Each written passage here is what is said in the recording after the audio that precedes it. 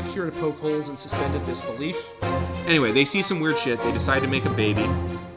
Thou merkin merchant. Who gives a fuck? Oh my god, I just want to start calling you Damien Yells at School Boards. Well, we really like it here. It's kind of nice, and it's not as cold as back home, and the soil is a lot better. So yeah, sure, I think we're gonna settle. If I'm a peasant boy who grabs a sword out of a stone, Yeah. I'm able to open people up Yeah. anytime I hit them with it, right? Yeah. So my cleave landing will make me a cavalier. Good day, sir. If Siskel thought it was empty-headed plebeian trash, he was probably really gonna groove on it. Because cannibalism and murder. Pull back just a little bit and build walls to keep out the redheads. Authorial intent doesn't exist. Some people stand up to wipe their butts. Some people stay seated to wipe their butts. Like, it just...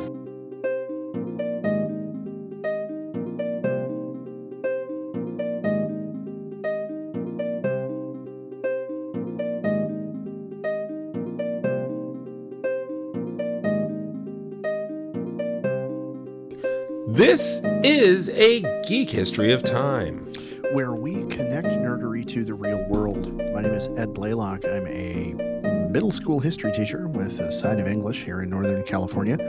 And at the risk of dating when we're recording this, I'm very much looking forward to this weekend because my parents are coming up to visit, and we're going to get to take them with us when we take our little boy trick-or-treating.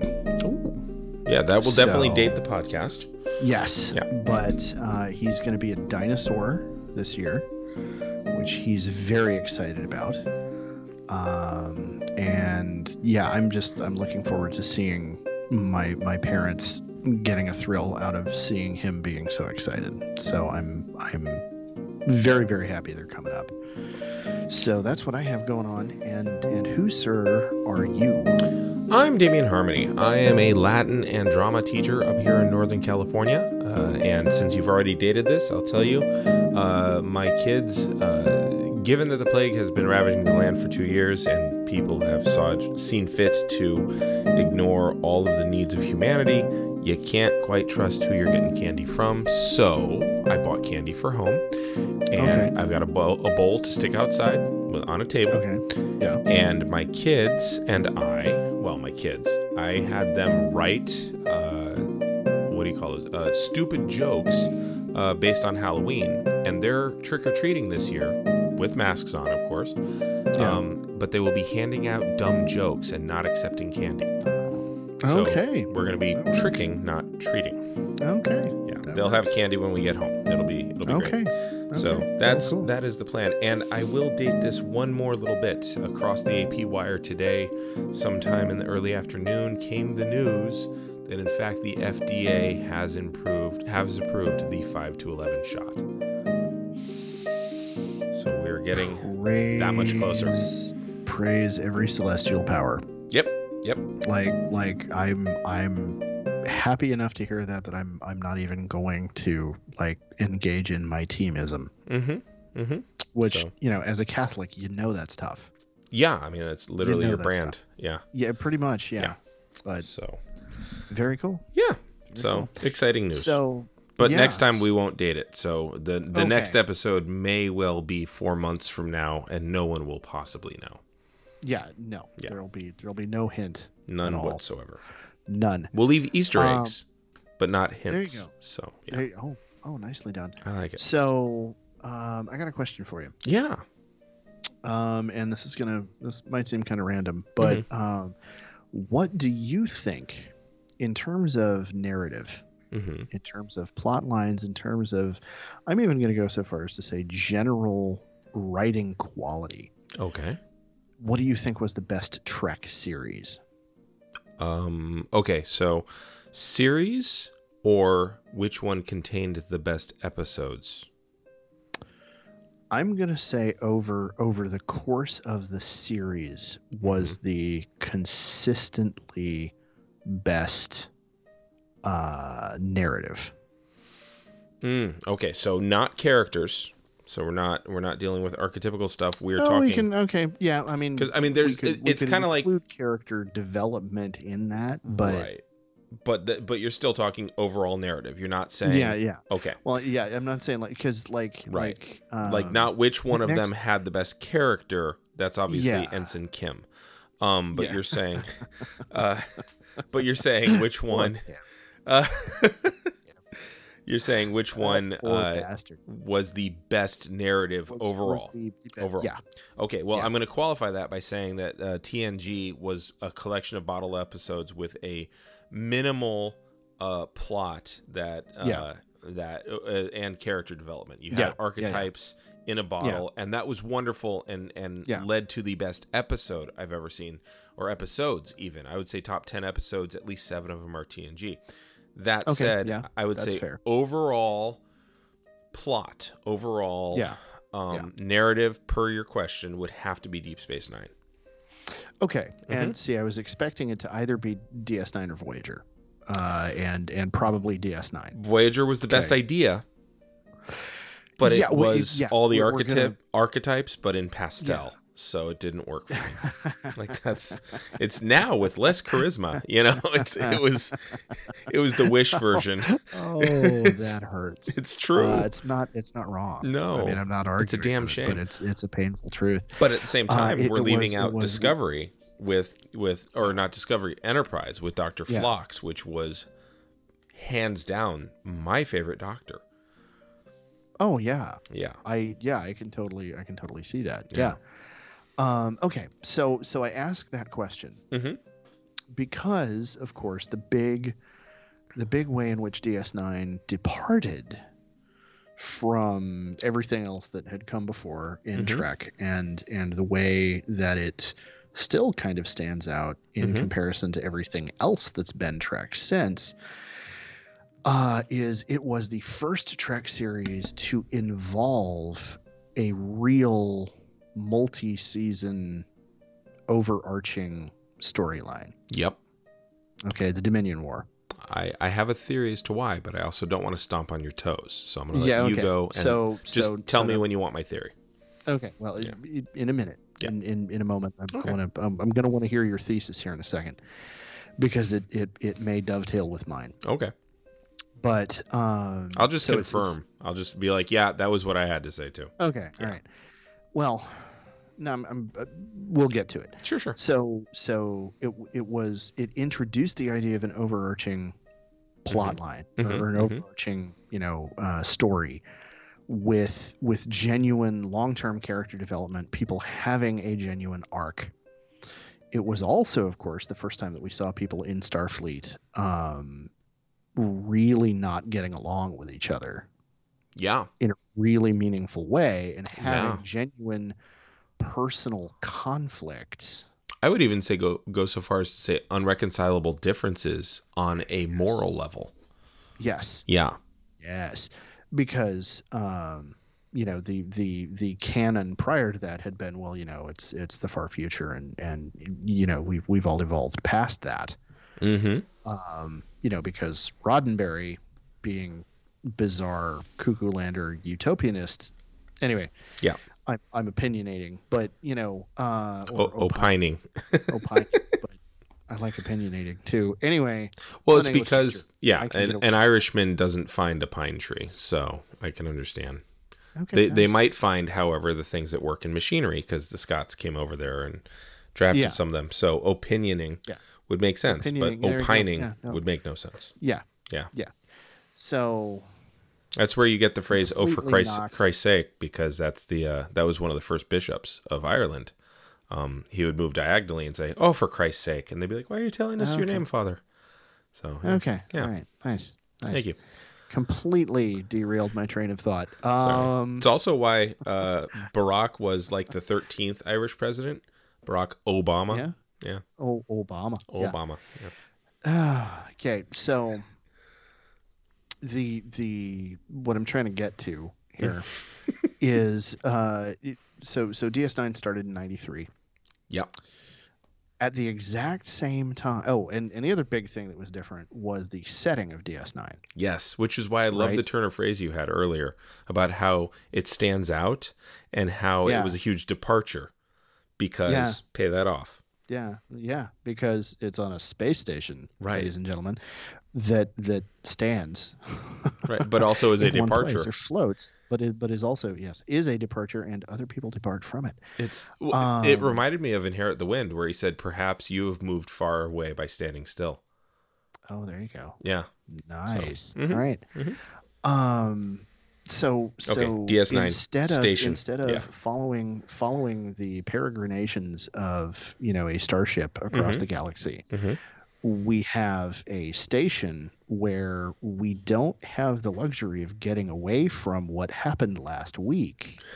That's right. Or each other. Or each other. You can't go on away missions that much. It's like, no, I'm pissed off at you and I have to see you on the next shift. Yeah. Yeah. No, you're fucked. They're literally on a starbase. Yeah. Basically. Yeah.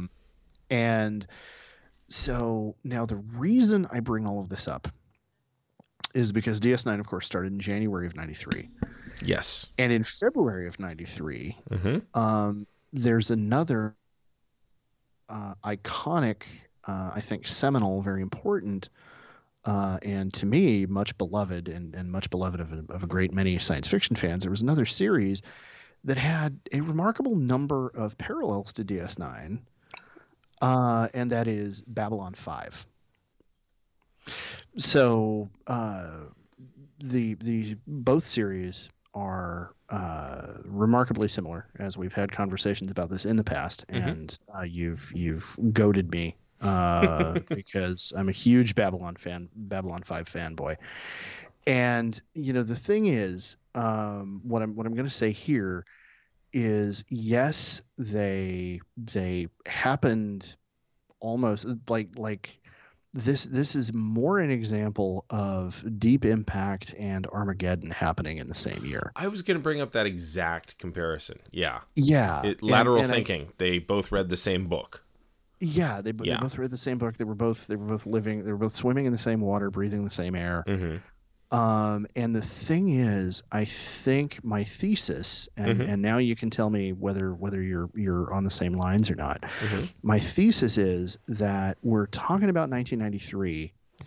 We're talking about the very beginning of the Clinton era, and the nature of the way the world had changed in a very short period of time changed the identity of, or didn't even really actually change the identity of mainstream dominant culture America, but it left mainstream dominant culture America wondering who we were in the face of a world that was very rapidly changing.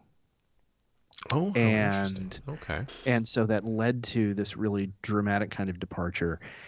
And specifically in the case of Babylon 5, because the thing is, the assertion I'm going to make here might piss off some Trek fans, but DS9 was seminal for Trek in a bunch of ways that we just talked about. But the Dominion War was not an idea that Greg Bear and the other guys behind the series had in mind from the moment they sat down to start writing it. They said, I want to do something very different with Trek. J. Michael Straczynski, JMS, started out with a 5-season long, this is going to be a novel in the form of a TV series. And I know how the story is going to go.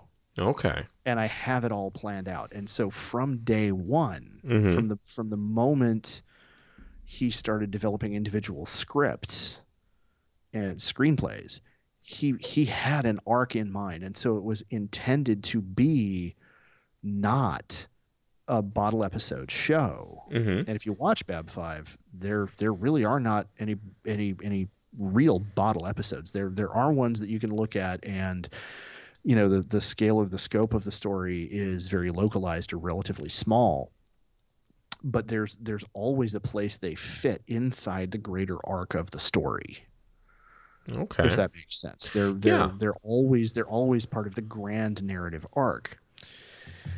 And so that's a claim that, Bab 5 fans make, is that it's the first science fiction TV show to involve this kind of long arc plot right out of the gate. And my assertion is this was a brand new kind of idea that actually made Bab 5 kind of hard to pitch, because studio executives, want everything to be anybody can jump in at any moment and start and watch an episode of the show and not have to worry about like knowing what happened before or any of that kind of stuff. And now we're in an age where the medium has changed, and I think Bab 5 and DS9 more so, because it was a bigger property attached to the Trek universe, which is a much bigger thing in the media ecosystem.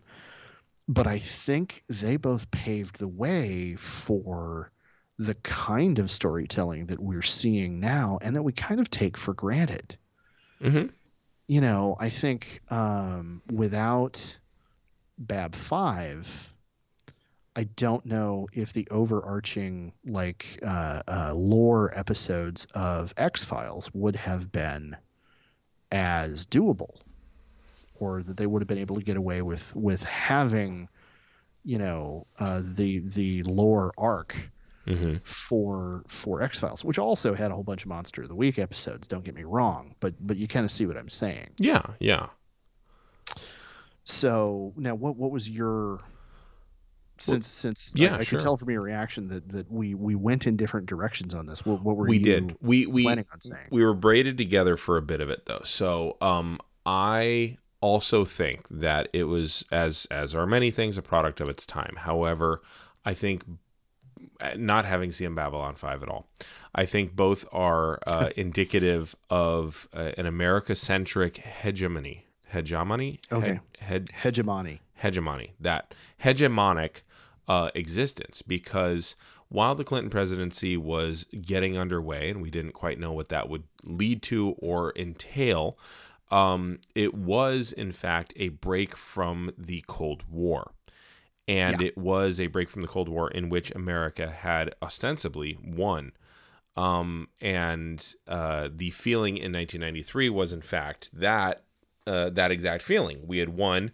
What does this brave new world entail, with us at the top as being the sole power?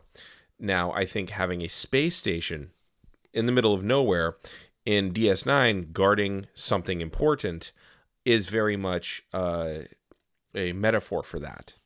I also think, however, that given the hegemony was a thin veil, again, very America-centric, but if you really look at what's going on in the world, the whole place is there's spot fires going off everywhere, which I do think that the producers were trying to point out in DS9. I don't know about Bab 5, but I assume that there are factions of people fighting each other. But I do know that in DS9, you had a just recently liberated, by their own efforts, former refugee population fighting against their former military suzerains, and all of the unstable.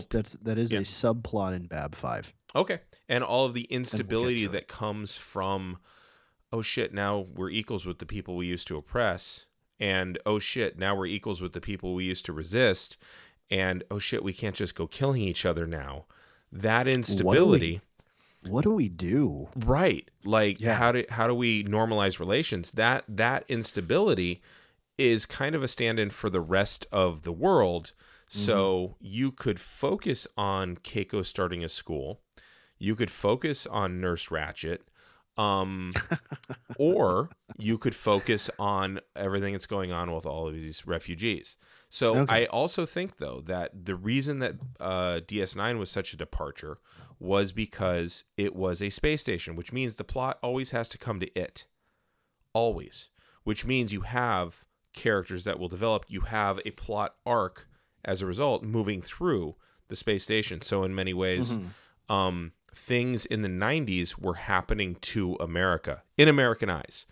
Okay. And so again, That's yeah. an analogy. That's a subconscious analogy I had not considered, but I think that's profound. That in the 90s things were happening to us In our mind, in our because I guarantee you, speaking. Haiti would be like, no, y'all happened to us again. No, you happen to us one more time. Yeah. One more. Saddam Hussein definitely would not argue that right, that happened to us. Anybody where there were sanctions, there's a lot of America stumbling in and doing dumb things. Missile strikes on Somalia, like they're not going to argue. Yeah. And then what happened? They killed 19 of our guys. What happened? Oh my God. Yeah. You're like, yeah. Yeah. And also, just real quick, because DS9 does its Area 34 thing or whatever group it was, like Group 32. I forget exactly what, but you Sector had 32, Sector, like that. Sector 30 something. Geek Timers, let us know. But you had that internal rotting instability, and at the same time, you had Timothy McVeigh, Waco. You had the first bombing of the World Trade Center, truck bomb. So you had like lots of internal stuff. If you looked, it was all there still, but it was real easy to just focus on, oh, hey, it's they've got Worf, and, and oh, hey, they have a travel mug like for Racticino. So like it was easy to look just at the gauze, but you could easily pull up the gauze and see a whole bunch of stuff. And find a whole festering onion underneath it. Pull away the bandage and oh my God, how did you implant an onion in this thing? And so I think what's interesting is, and I think it says a lot about the showrunners and the writers. DS9 was very close to overtly political. Like, I'm going to take this thing from the headlines and I'm going to write an episode about this. And Bab 5 was not ever that on the nose. And I mean, I'll get into like the themes that Straczynski was really clearly kind of aiming for. But I want to talk a little bit about, why I love the show so much before we get into too much of all that. The first thing is Bab 5, I think, has some of, if not the best character writing in space opera, at the very least space opera, if not all of science fiction. And two of the prime examples of the character writing on the show are Londo Mollari, played by Peter Jurasik, the late Peter Jurasik, who sadly is no longer with us. Londo Mollari is the cynical, deeply world-weary, very sarcastic, semi-alcoholic, and deeply, deeply, deeply patriotic ambassador of the Centauri Empire. He is this wonderfully flawed character, who Jurasik just injects so much charisma and so much life, internal life into him. Earlier when we were sound testing the mics, you'll remember you said, say words like you always do, and part of what came out of my mouth was, "My dear Mr. Garibaldi." It's Peter funny because I thought you were quoting from like a period piece of like some sort of continental Europe spy thing. Oh no!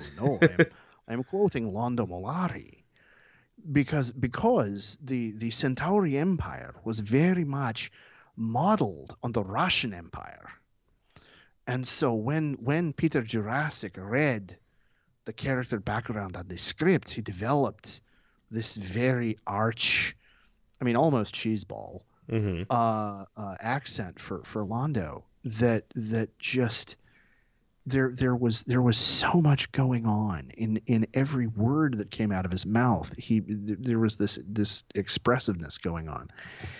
And the thing is, I know that from what I'm saying right now, if you haven't heard the series or seen the Right. series, you're just thinking, okay, well, he did a funny voice. What the fuck? But the thing is, Mollari starts out the series being, like, you look at him, you're like, oh, okay, clearly you're a bad guy. Mm-hmm. Like obviously you're the representative of the decadent empire, and like you're always doing this Byzantine scheming, and you're up to no good, and you're always and you're mean to your secretary Vir Koto, who's another amazing character. Mm-hmm. But then you have moments with Londo where you realize why it is he's acting the way he is, and his whole motivation is that he is a deeply damaged, deeply disappointed idealist who wants the best for his people, who wants to see his empire, his homeland, Mm-hmm. flourish and regain its greatness. And he has not developed enough empathy at the beginning of the series Mm-hmm. to understand how bad that is for everybody else. Okay. And for the sake of he makes terrible decisions. Mm-hmm. He makes a lot of very bad decisions. With, for him, what are the best of reasons?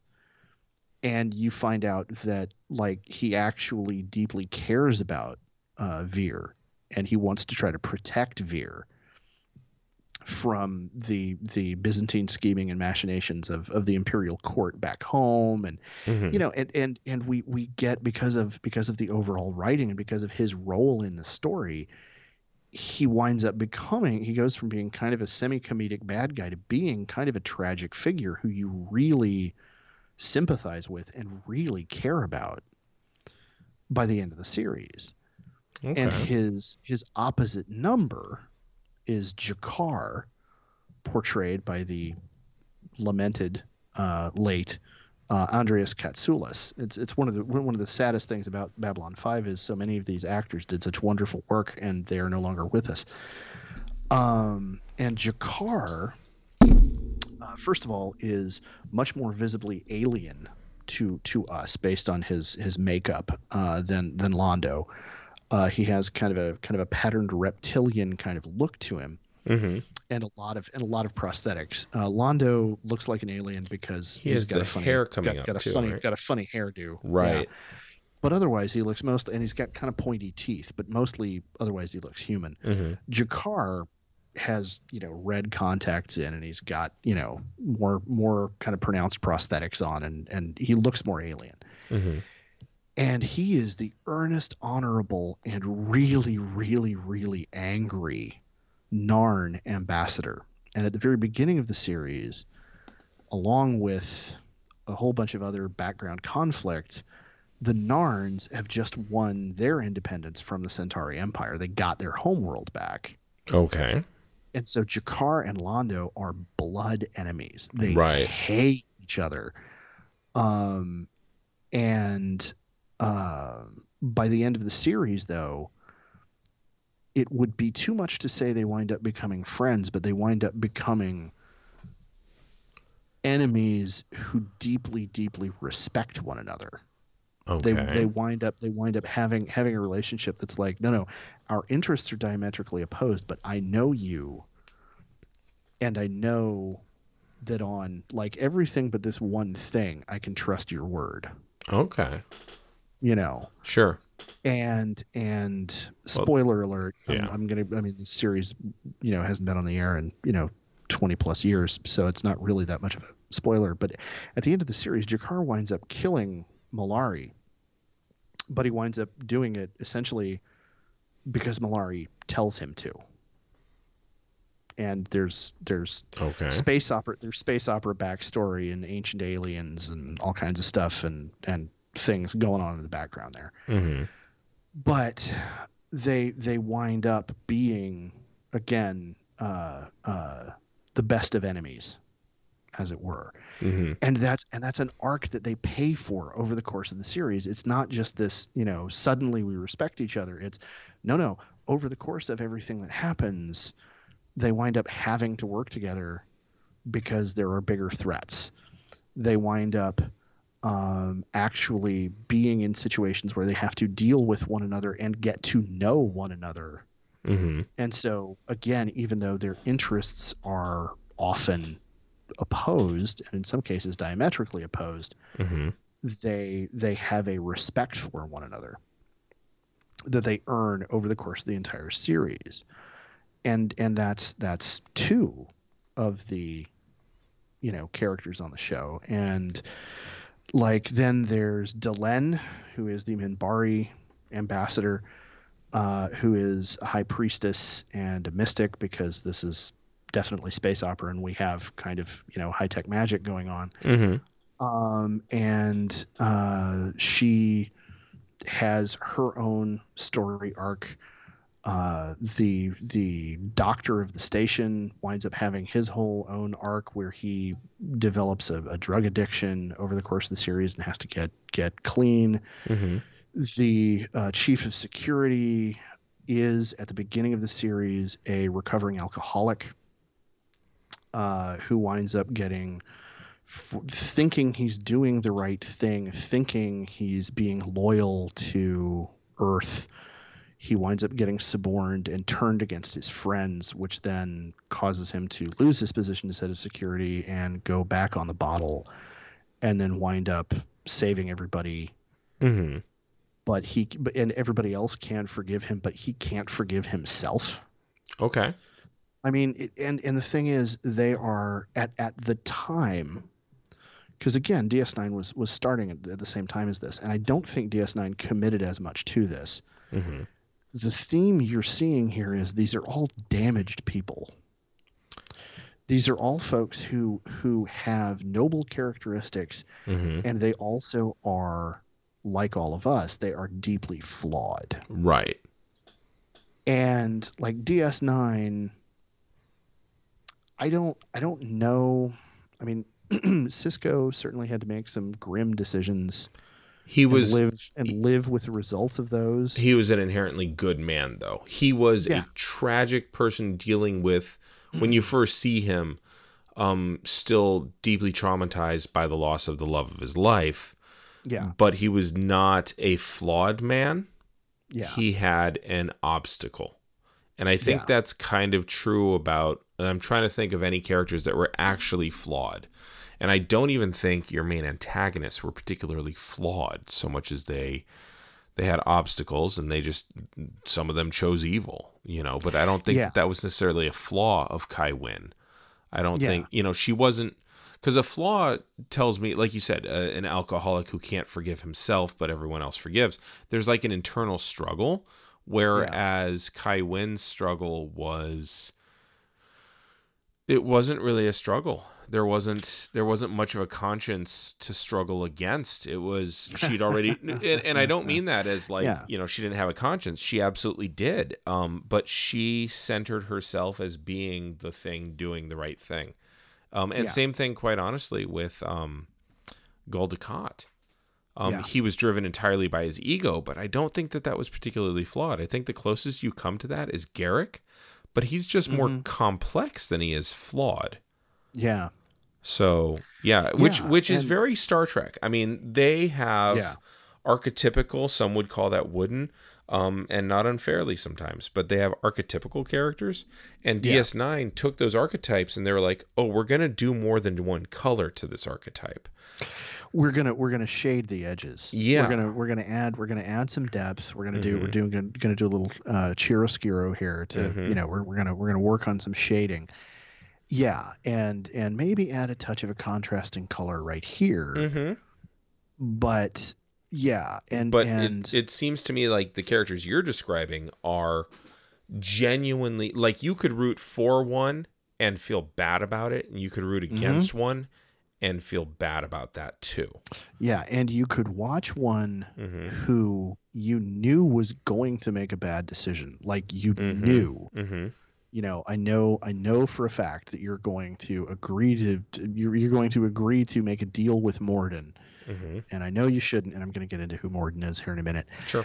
But you're gonna make a deal because you want it so bad, and you're gonna know it's a bad decision, and you're gonna do it anyway, and I'm gonna feel really bad for you, even though I kind of hate you for doing it.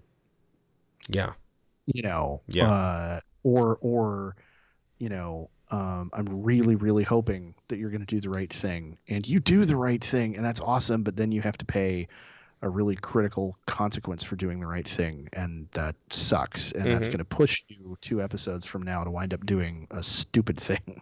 Right. Whereas Cisco had the episode that you love, and I like it too, where he recounts the whole thing, where he kills the Romulan ambassador and keeps them from coming in on the side of the Dominion.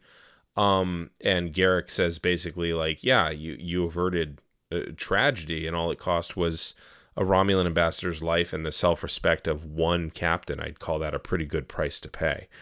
You don't really see Cisco drinking himself into a stupor afterwards. Nope. You don't see him not being able to move on from that decision because ultimately he didn't fail in some way.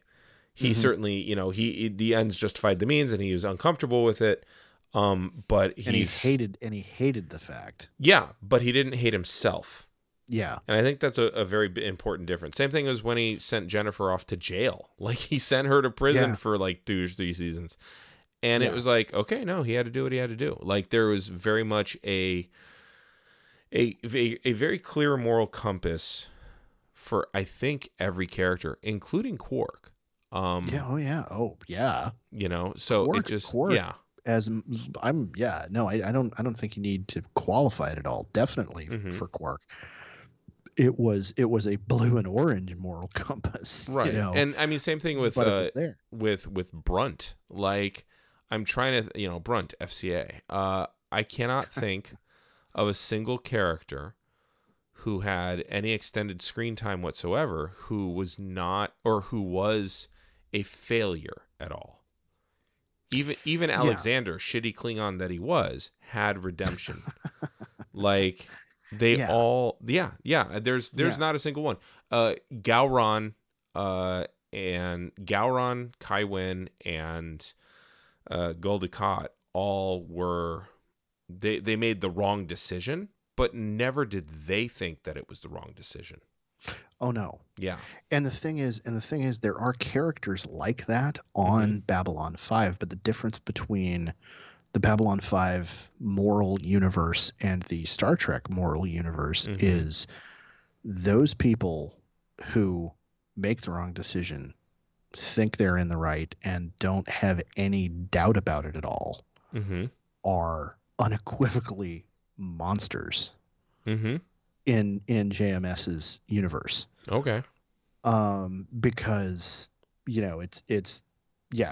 has a much bigger interest in moral ambiguity of not of the, is he a good guy, is he a bad guy, we don't know, but of the, okay, everybody sees themselves as the good guy.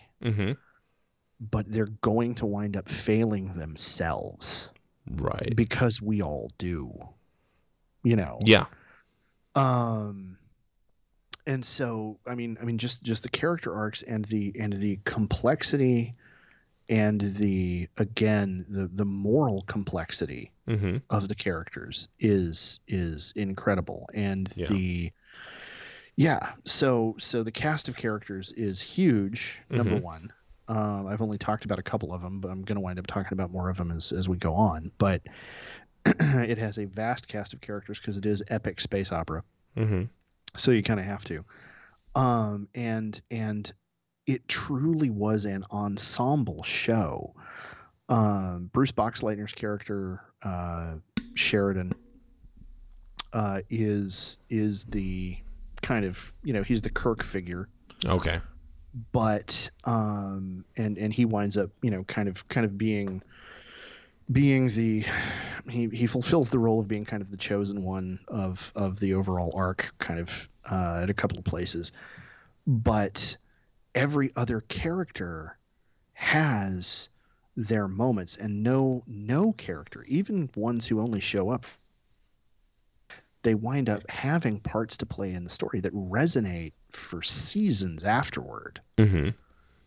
Because you, as the viewer, you get attached to them. Sure. And the other characters all have a relationship with them of one kind or another. And so when something happens to one of them, we see the effects of that over a long period of time. And that brings me to the next thing I love about the show is the scale of it. When Straczynski sat down to write Babylon 5, he was uniting two ideas that he'd had in his head for a while. One of them was, you know what, I'm going to do a show on a star base, on a space station, rather than, you know, being on the ship that's traveling around doing all that. Right. Everybody's done that. I'm going to do one on a space station. He you know, had kind of had that germ of an idea floating around in his head for a while. Mm-hmm.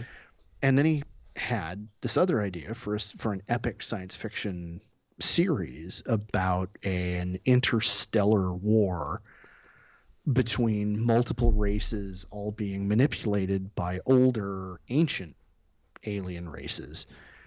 And he said, you know what, I think I can figure out how to tie these two things together and do both at once. And that's when he sat down and started writing Babylon 5. Nice. And so what that means is the scale of the show is simultaneously very small because we're all stuck in a, you know, I don't space remember station. how many, you know, mile long tubular space station. And at the same time, it's vastly epic because there's this huge titanic war going on between the Vorlons and the Shadows. Spoiler alert.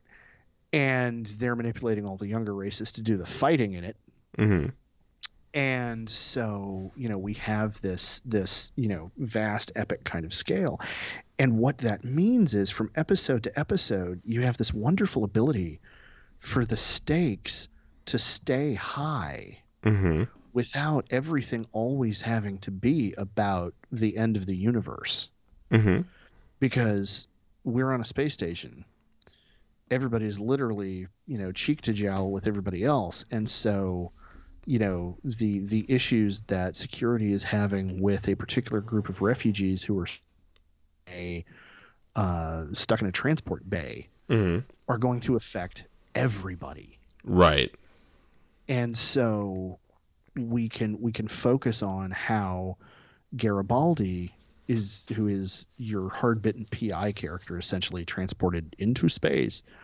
You know, how is he going to navigate solving this problem and finding out, you know, solving the murder mystery? And the stakes of that are just as high as, you know, is Sheridan going to succeed in, you know, convincing the envoys from, you know, fill in the name of alien race to join the effort to fight against the shadow fleets? Like, you know, one of them has this huge grand scale. The other one is this very, very small personal story, but the emotional stakes are just as high. Right. And so that, because you've heard me, you know, bitch and moan about, you know, particularly Supernatural, like being the example of this, of like, okay, well now we got to get bigger. Like we can't, you know, in order for the stakes to stay high, we got to go bigger. No, you don't have to go bigger. Make me care about the characters and the stakes will be just as high. And this series did that brilliantly while juxtaposing these huge, you know, Tolkien-esque space battles with, again, you know, drama aboard the station. And then along with that, kind of the third thing for me that really makes me a huge fan of Babylon 5 is the tone of the show. Because again, there's this wonderful juxtaposition of very everyday kind of humdrum, you know, daily life kind of stuff between characters that still has, again, emotional stakes because we care about these people. And then every so often, and it got more common as the seasons went on and the outside battles got bigger and bigger, you wind up having a moment where things get very seriously epic very fast, and the dialogue matches that. So there are two quotes I'm going to give here. They're two of my favorite kind of examples of this. JMS later on went on to write for comic books, and you can tell when he's writing because the dialogue gets this way. It's sometimes amazing, and it's often amazing, and occasionally a little bit narmy. But so there's this moment. I'm now forgetting. I'm blanking on which season it is. But the station, which is ostensibly an Earth Force space station, has seceded from Earth governance because Earth's government has been taken over by an authoritarian dictator, and Sheridan and the Earth Force folks who follow him have said, fuck you, Antifa forever. No.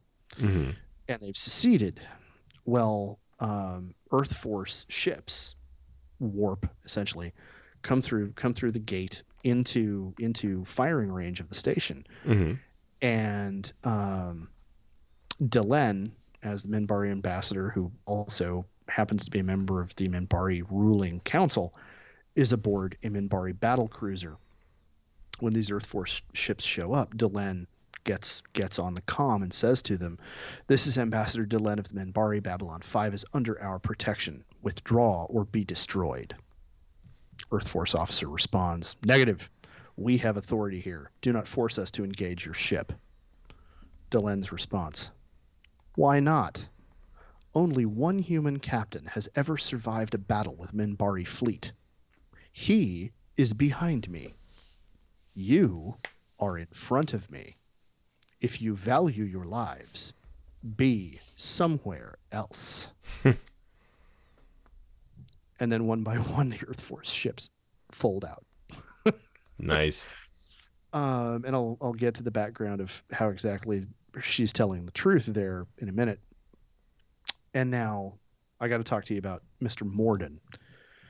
So, from the very beginning of the series, we have these two enigmatic figures on the station. One of them is Ambassador Kosh of the Vorlons, and everybody knows the Vorlons are this incredibly ancient race. Nobody knows very much about them. They're terribly enigmatic, and Kosh is always wearing what he refers to as an encounter suit. So he looks like a robot. Okay. But it's like he's wearing an atmosphere. He's wearing a suit for his own atmosphere. And what you wind up finding out, again, spoiler alert, the show's over 20 years old, is that he wears the encounter suit because the Vorlons are at least partially energy beings. Okay. And when he's not wearing the encounter suit, everybody who looks at him sees something different. The humans looking at him see an angel. The other alien races who see him see their version of essentially an angel. And Londo Mollari refuses to tell anyone what it was he saw. Okay. Which is a wonderful character moment. Like, we don't talk about that on Centauri. And so that's the Vorlon ambassador. Well, at the beginning of the series, you all have heard me now mention the shadows several times. At the beginning of the series, the shadows aren't there. But there is a human gentleman in a very slick suit named Mr. Morden, who's going around approaching everybody and asking them, "What do you want?" And it's very clear he talks about the people he works for, his benefactors, and he says they can help you. They can give you whatever it is you want. You just have to make a deal. And it's very interesting. He's a very Luciferian figure. It's kind of amazing. So Morden is going around trying to get everybody to make a deal. Kosh, meanwhile, always asks everybody at some point in a conversation with everybody. Kosh looks at him with his one glowing red robotic looking eye and says in his synthesized voice, "Who are you?" And that's the thematic kind of pair of questions. So Morden goes up to Vir Cotto, who is the long-suffering assistant under ambassador to Mollari. And Veer looks at him. Morden says, "What about you, Veer? What do you want?" And Veer looks him right in the eye and says, "I'd like to live just long enough to be there when they cut off your head and stick it on a pike as a warning to the next 10 generations that some too high a price. I want to look up into your lifeless eyes and wave like this. Can you and your associates arrange that for me, Mr. Morden?" Which is this wonderful moment for Veer, because we see him as being this kind of schlubby, picked on kind of character, and in this moment, it's like, no, fuck you. It's an amazing moment. Spoiler alert: he does actually get to do exactly that. In like 5 seasons later, he actually gets. So they pay it off. Precisely that, and everybody. They totally pay it off, and everybody watching the show, like when it was coming out, 1 week at a time. I cannot tell you what a payoff that was. It was amazing. And so just with all of these things that I'm talking about, this is, to me, one of the most, if not the most, consistently best written science fiction shows ever. I've already mentioned it was truly an ensemble story. Sinclair is the first commander of the station. The actor wound up having medical problems. He had to leave. And then Boxleitner came over and took over the station as Commander Sheridan.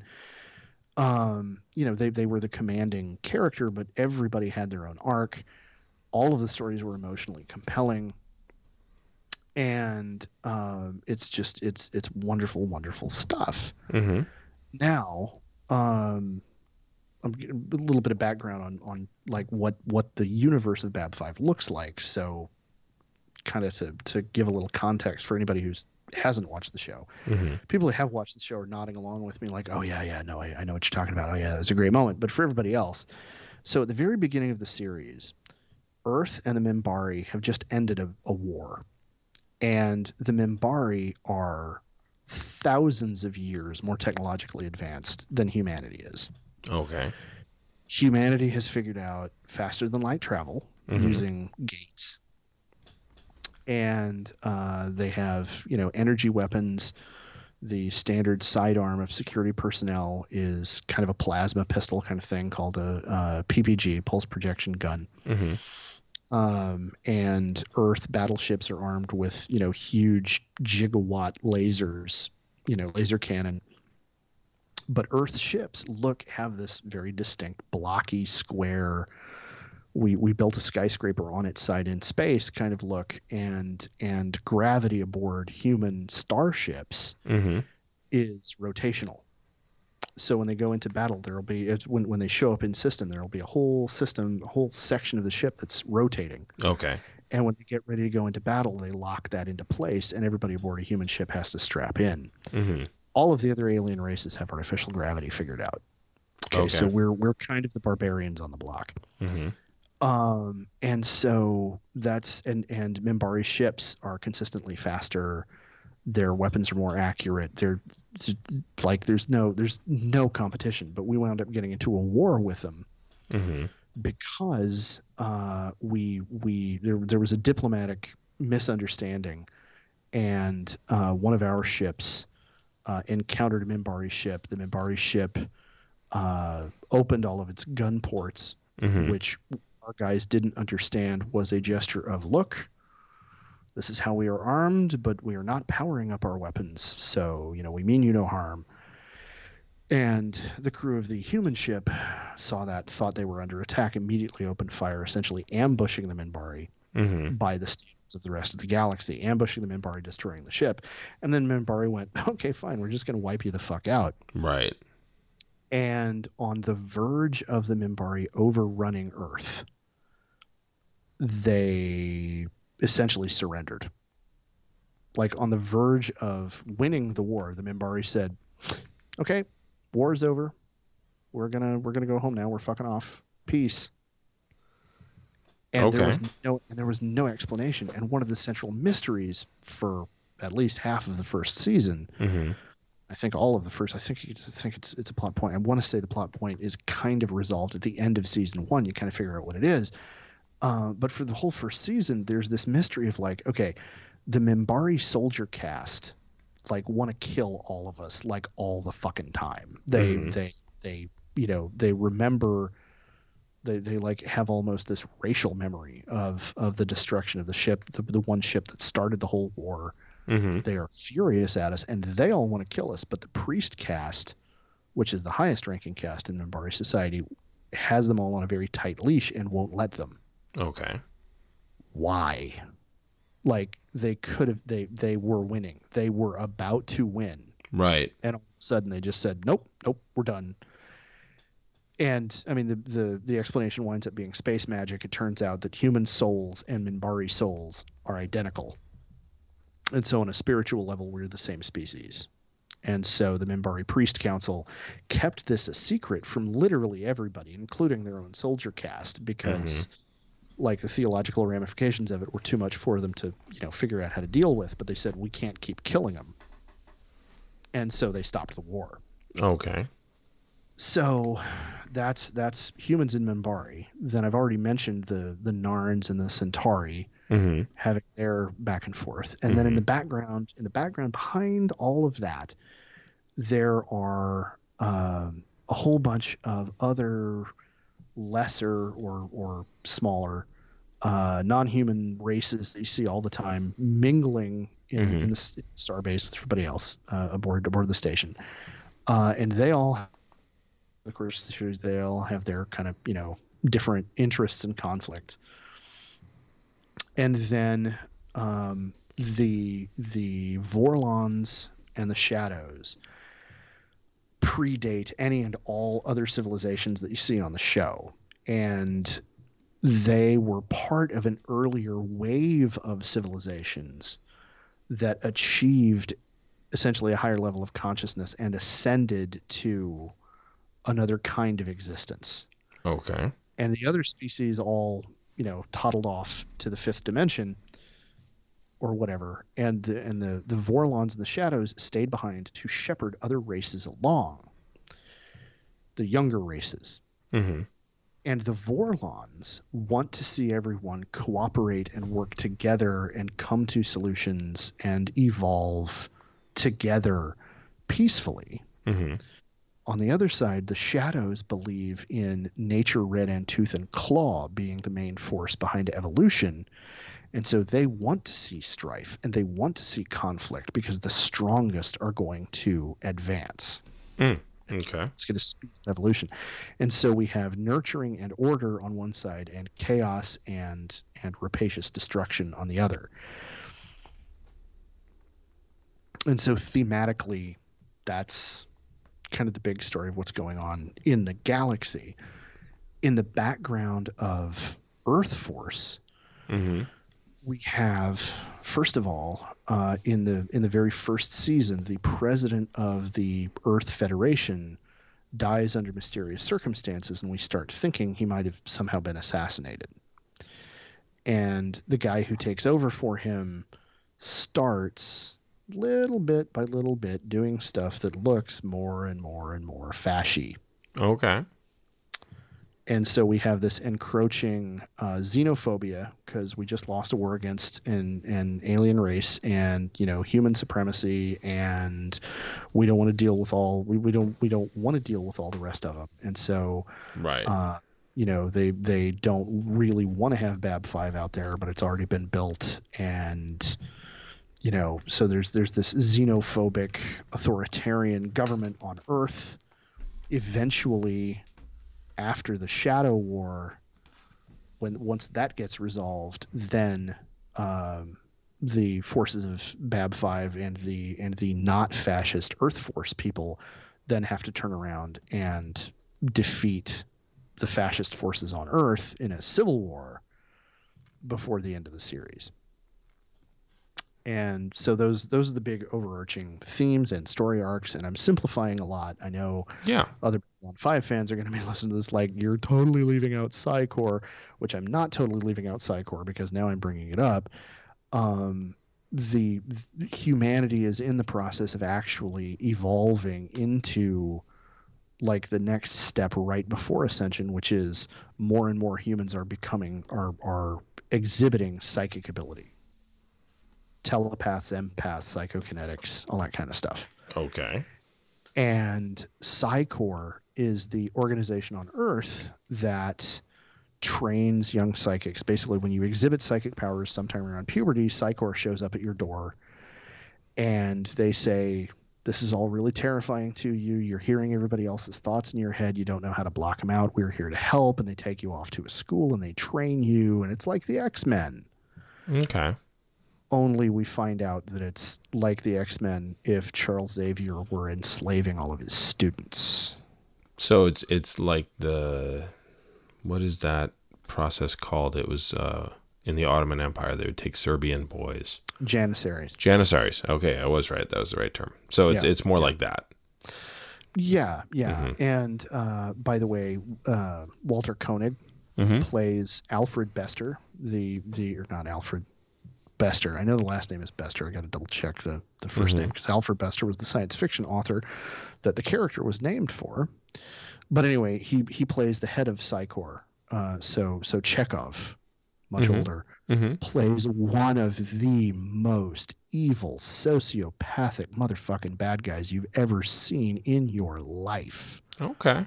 And he does it chillingly well. And again, Bester is a horrible, horrible villain. But Straczynski manages to do a really good job of writing him in a way that, like, I totally understand why he thinks he's doing the right thing. And he's totally not morally conflicted about any of it.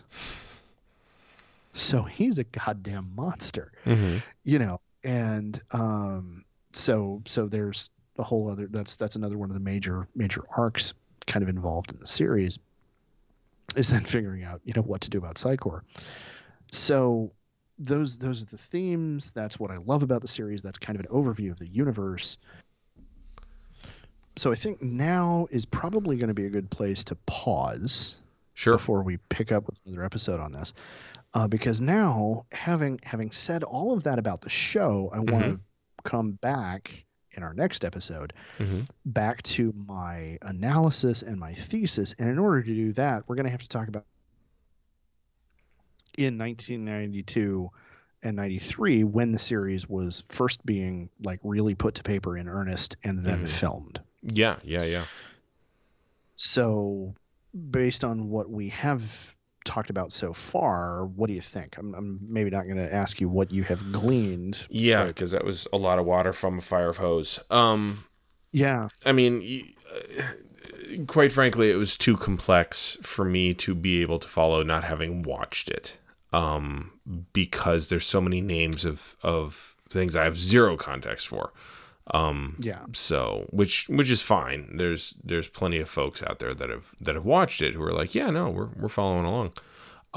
I will say this though, I do think that it's interesting the different approaches you and I take, because I almost always end up front loading all the history of the thing before talking about the thing, and I'm really digging the talking about the thing first, and then I'll get the history. Well, good. Because it's just, number one, it's a different approach than I take, and I'm excited to see, because the next part coming up is the history.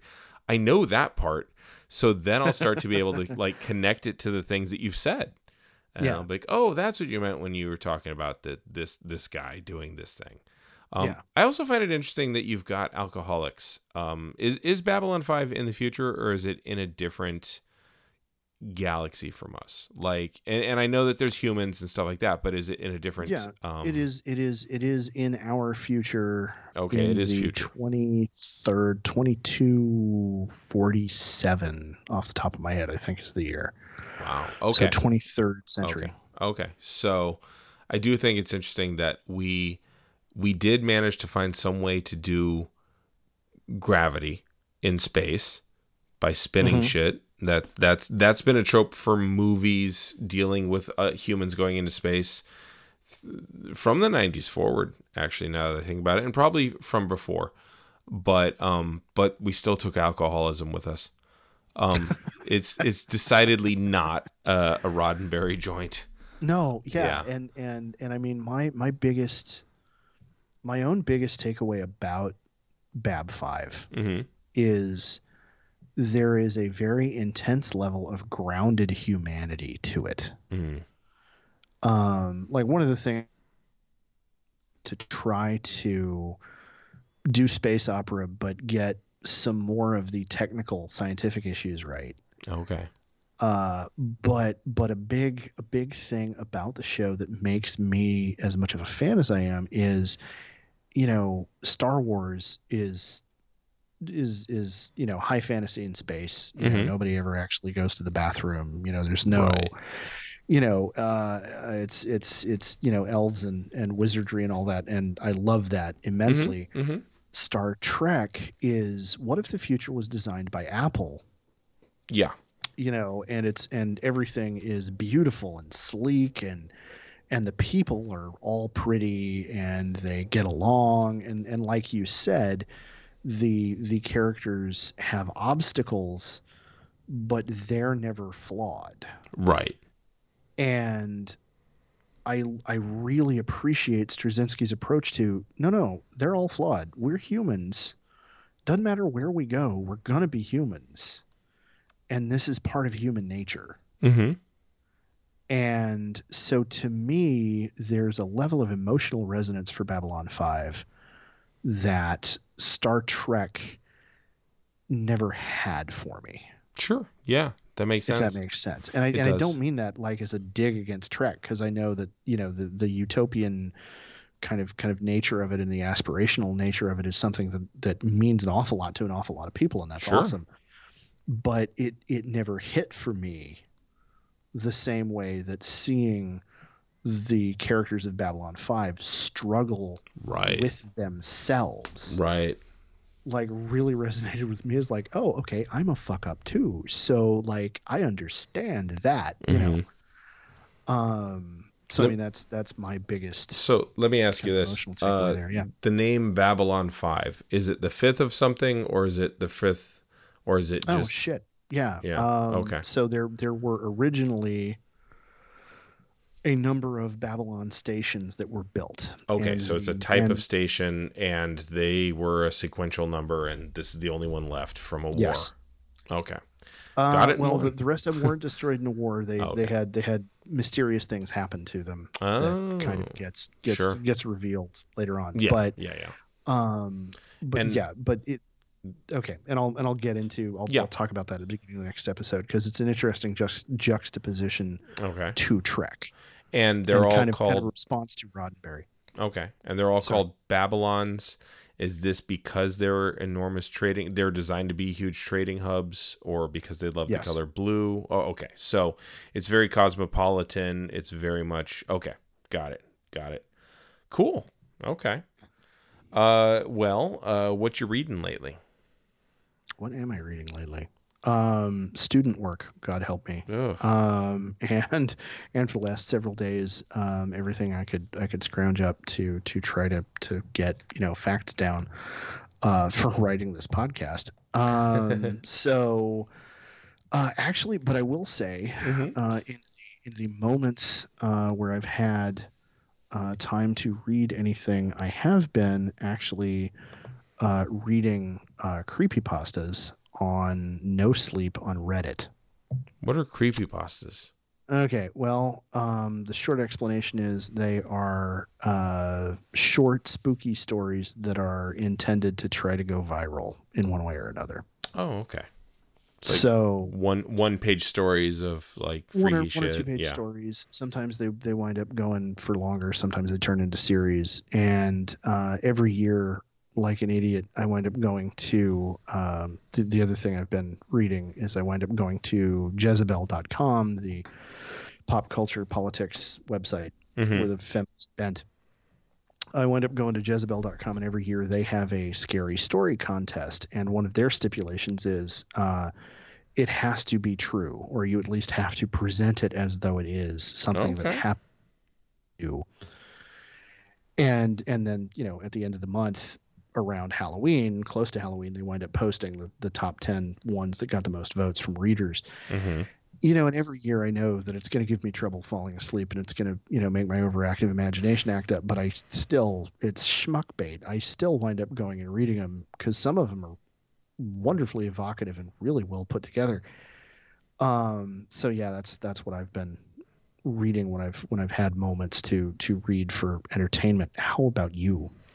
Actually, this week I just finished reading a wonderful play, and the author's name is escaping me right now. And as soon as I said that, I lost the title of it too.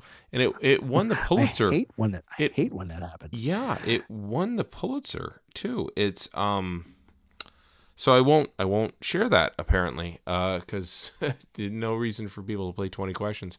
I started reading Who's Afraid of Virginia Woolf though. Okay. By Edward Albee. Yeah. And so, because I finished reading Twilight a little bit ago. Twilight being the play, not sparkly vampires. Yeah. But I finished reading Twilight. I have to do an episode about that at some point. Sure. But that was really fun, or not fun. That was really a good play. So now I've started reading Who's Afraid of Virginia Woolf. So I can't tell you if I recommend it yet or not. But yeah, that's what I've been reading. The bits of it, I've never actually read the whole thing, and I've never actually watched the whole film. But the parts of it that I've seen look exhausting. That is a really good way to put it. So far. I'm only like two. I'm not even into the second act, and I don't even know what the structure is. I don't know if it's a 5 or a 3 or a 1, but it's it's quite something. Okay, it's heavy. It's cool. Very heavy. Yeah, well, yeah. So so that's what I've got going on. Cool. Well, where can people find you on the social media? I can be found on the social media at EH Blaylock on Twitter, and at Mr. Blaylock on TikTok and Instagram.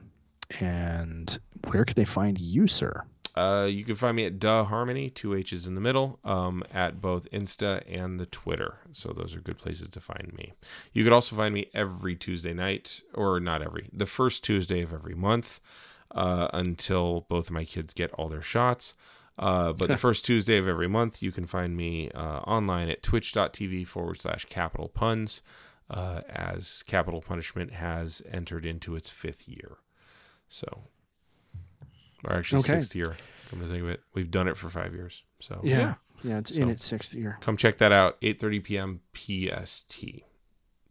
So yes, cool, very cool. Collectively, and, of course, collectively, we can be found on Twitter at Geek History Time, and we can be found on our website at A Geek History of Time. And additionally, we can be found on Twitch, not Twitch, Stitcher, Spotify, and the Apple podcast store. And so, a thing I've noticed about that, by the way, if you recently subscribed, it doesn't let you go back to all the episodes. And, we have done a number of Star Wars episodes. For instance, my app only lets me go back to episode 34.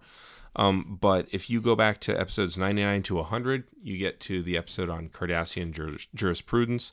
If you do episodes 93, 94, it's a send-up, takedown analysis of the original series and Gene Roddenberry's penis.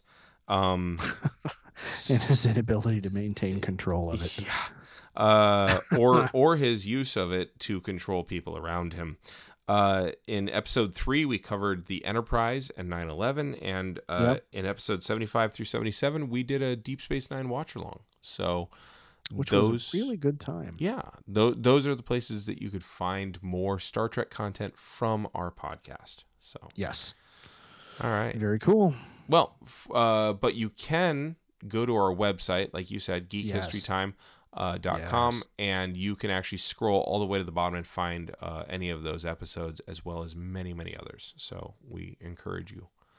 Yes, please do. Yeah, please do. And also, when you do find us on any of those excellent podcast applications, please make sure to subscribe, number one. And number two, give us a review. Give us the 5 stars that you know we have earned, because we'd very much appreciate it. Mm-hmm. And on that note... Yeah, well, for A Geek History of Time, I'm Damien Harmony. And I'm Ed Blaylock. And until next time, really think about, who are you?